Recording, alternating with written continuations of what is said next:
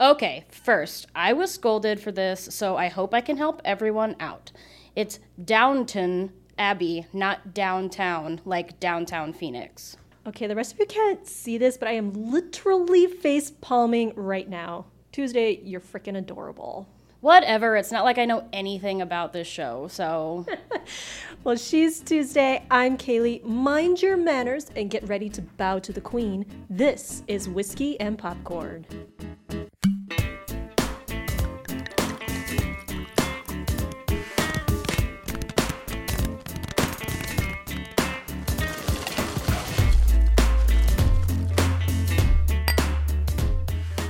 After 6 juicy seasons of family machinations, we return to Downton Abbey in this feature-length movie by the same name. Creator of the series, Julian Fellowes, helmed the script for the movie, which is really a relief in many ways as he came up with the entire show. Fans of the show will not have too much to worry about as far as tone or characters changing. The King and Queen are coming to Downton. What?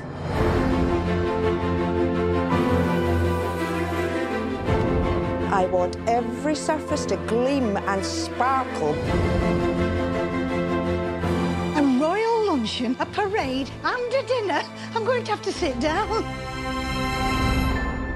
How's it all going? Mary's got it under control. Hardly. There are a ton of cast members. I could barely keep track at first. Kaylee, can you walk us through this? Yes, let me get all my papers here, because the list is quite extensive. Okay, so let's start with the upstairs. We have Hugh Bonneville, who's Mr. Crawley. His wife, Mrs. Crawley, is played by Elizabeth McGovern. Their 2 daughters are Lady Mary, played by Michelle Dockery, and Lady Edith, who is Laura Carmichael. The son-in-law, Tom Branson, is played by the very delicious Alan Leach. The immutable Grande Dame, Dowager Countess of Grantham, is played by the amazing Maggie Smith. Isabel Grey, the Baroness of Merton, is played by Penelope Wilton. And that's just the upstairs. Now, for the downstairs. Jim Carter is Mr. Carlson, the butler emeritus, I guess we could call him at this point. Leslie Nichol is the cook, Mrs. Patmore. Her assistant, Daisy, is played by Sophie McShera.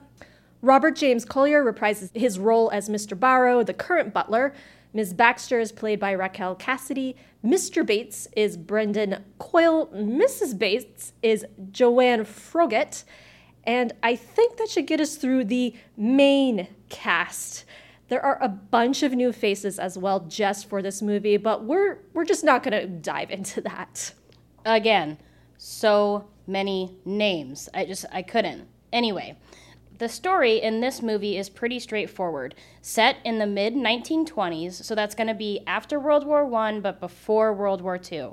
The King and Queen of England are touring the country and will be spending one night in Downton before they travel on to their next destination.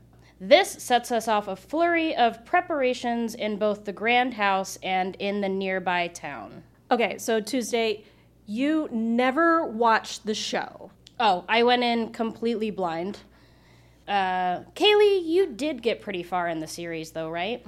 Yeah, so I got up to about season 4 before I kind of fell off the cart, the wagon here.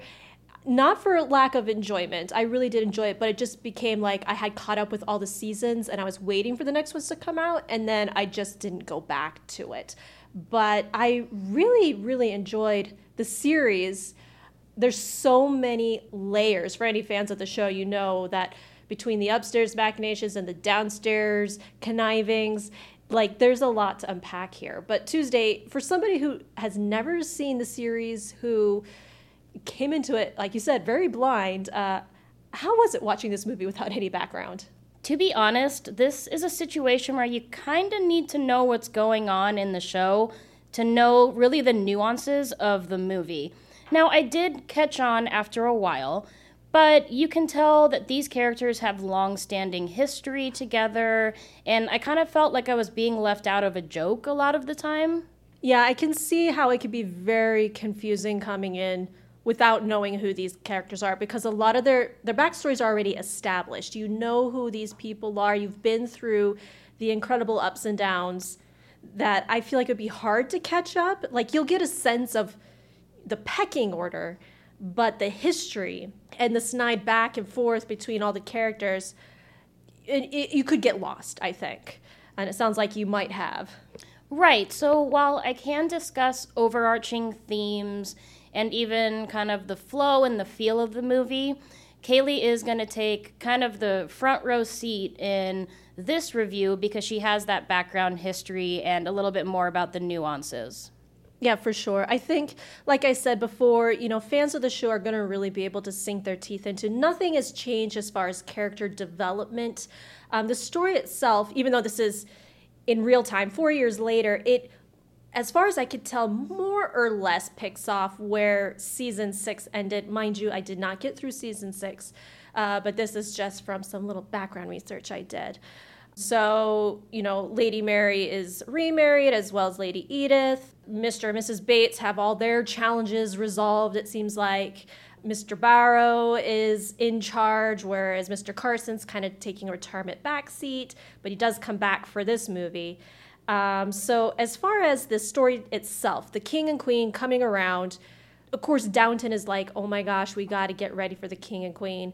And this is at a time when a lot of these big houses are essentially being shut down. Like, there's not the money, the support, the income to keep these houses going. People have left for the cities. It's a time of change. The modern world is coming in full force and intruding. So Lady Mary, who's essentially taking over from her parents for the most part, is trying to figure out what should she do as she steps into the leadership role of the family. Does she continue to find a way to make Downton Abbey work? Do they, shut down half the house and let go some of the staff? Do they completely downsize and shut down the whole house? So there's this undercurrent that's going through the film while they're also hurriedly polishing all the silver and blowing the dust off the crystal and making everything polish and shine to like absolute pristine awesomeness, I guess you could say. So there's that undertone. And then with the upstairs, downstairs, of course, you have Thomas Barrow, who those fans of the show know all his amazing ups and downs. And him being the leader, well, he gets kind of pushed aside again.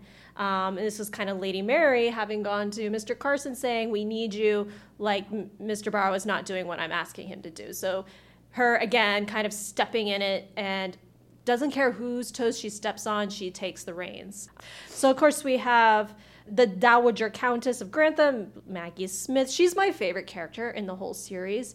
She always has a snide remark for every situation, and she's still going at it. So with her story, it's her cousin who is essentially part of the Queen's entourage, Queen's lady-in-waiting, although I don't think that's quite the correct title for her. And the Dowager Countess wants her cousin to name her son, Lord Grantham, as the heir. So that will bring them kind of one step closer to royalty, as if you will. And she, the cousin, does not want to do this because, I won't spoil this, she has a very strong reason to not pass on the heirship to her nephew, essentially. But the whole film, the Dowager Countess is like trying to fight for her son, which she's always championed the family. So that's nothing new. But her conniving is still as sharp as ever. And that really sees through whether you've seen the show or not. Maggie Smith is incredibly hilarious in it. And you can just tell that she's older and she doesn't care what people think anymore. And she just wants to figure out how she can get her way and nothing else. And it's amazing. The same with the kind of relationships between the lower level downstairs people and the upstairs people. That's always very interesting under any one household.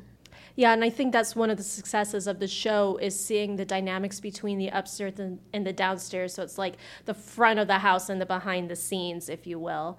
And it's a way of life that we just don't see anymore in this day and age, and definitely not here in the United States.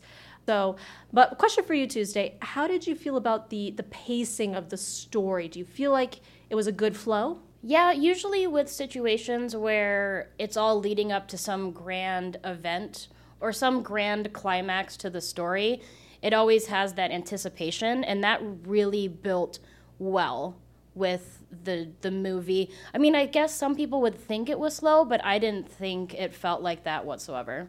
Yeah, no, I think, if anything, if we want to be really hypercritical here, is that it felt fast because the drama is what really drives Downton Abbey, and you had to fit all the drama within a 2-hour span instead of like an entire season where it could be really drawn out.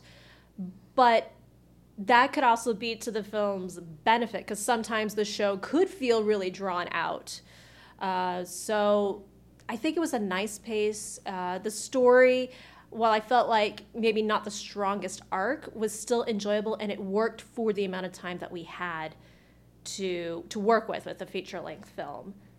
So this is interesting. Fans of the show already know that Thomas Barrow, the current butler now, he is gay, and he's been gay, and it's something that he's struggled with throughout the series.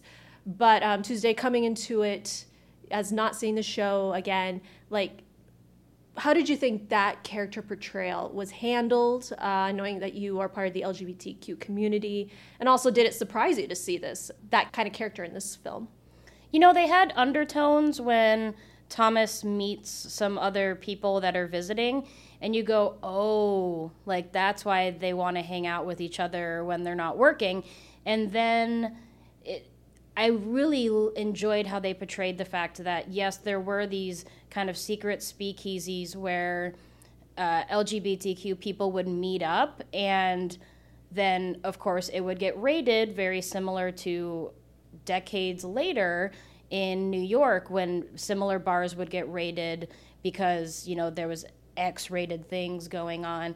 And but it was very on par with the time and how it was portrayed. And it's just we don't ask questions, like, you just decided to stay a single bachelor because you were dedicated to your life as a butler, or, you know, whatever story that you decide to make to justify your ability to not be married and things of that nature. But no, I thought it was beautifully done and very accurate. And that's just a small thread within the whole film. And again, that's what Downton Abbey does best. You have all these little storylines, and they all interweave really well together. So I guess to kind of wrap up this review, the sense of finality, is this it for Downton, or could it go on? I mean, speaking from my position, I really feel like they put a nice bow on it, but this is not totally wrapped up. Like, the door is open where they could revisit Downton in another film or shorter season. It'd be interesting to see where they would take it as far as World War II on the horizon. Of course, this is the mid-20s, so there's a ways to go. You know, would Downton shut down? And then would that really change the nature of the show? Like, would it be Downton Abbey anymore? I don't know. But the writer, Julian Fellowes, he's just an incredible storyteller. So if he were to continue it in some fashion, I'm sure it would still be amazing. But there's a lot to unpack here, and I think fans of the show will really enjoy this movie. I recommend it if you've seen the series. What about you, Tuesday? I mean, I want to go back, even if it's just for the Thomas Barrow story. I do want to go back and watch it, but due to time restraints, I couldn't do quite the catch-up I wanted to before the premiere. But this has been something that's been on my list to try out for several years now, and my British in-laws will probably be very upset that I haven't seen the show, but I know that my parents and in-laws talk about the show all the time, so it's about time I caught up. Well, I'll rewatch with you. How about that? Deal. It's a date. I'm thirsty after all that talking. Ooh, and you know, it was Prohibition during that time. At least in the U.S., not in the UK. Thank goodness for that. Thank goodness. The UK had the right sense, but us, not so much. So I was thinking about that time and how gin was a very popular drink of the 1920s. You found it kind of everywhere, particularly in Prohibition United States. So I'm going with a vintage cocktail called a Gin Ricky. It's very simple. It's just gin, lime juice, and seltzer, which sounds like a good time to me. Apparently, this was a drink, a favorite drink of F. Scott Fitzgerald. which he references in one of his scenes in The Great Gatsby. So fans of The Gatsby might recognize this cocktail. Maybe you've had it. Fancy. I, too, went down the prohibition route, and I am going to be drinking the Bee's Knees. It, too, is a gin drink, but this was known as a bathtub gin-based cocktail with honey, lemon juice, and orange juice. The sweet ingredients were an attempt to offset the pain of the hooch gin. Oh my gosh. Sounds incredible. Well, it's time for us to call this review well done and carry this party to the next room. But if you're thirsting for some movie reviews, news, and interviews, subscribe to us. We're on iTunes, Stitcher, Spotify, and SoundCloud. And don't forget to bookmark our website, whiskeyandpopcorn.org. Like and follow us on Facebook, Instagram, and Twitter. And we'll see you at the talkies.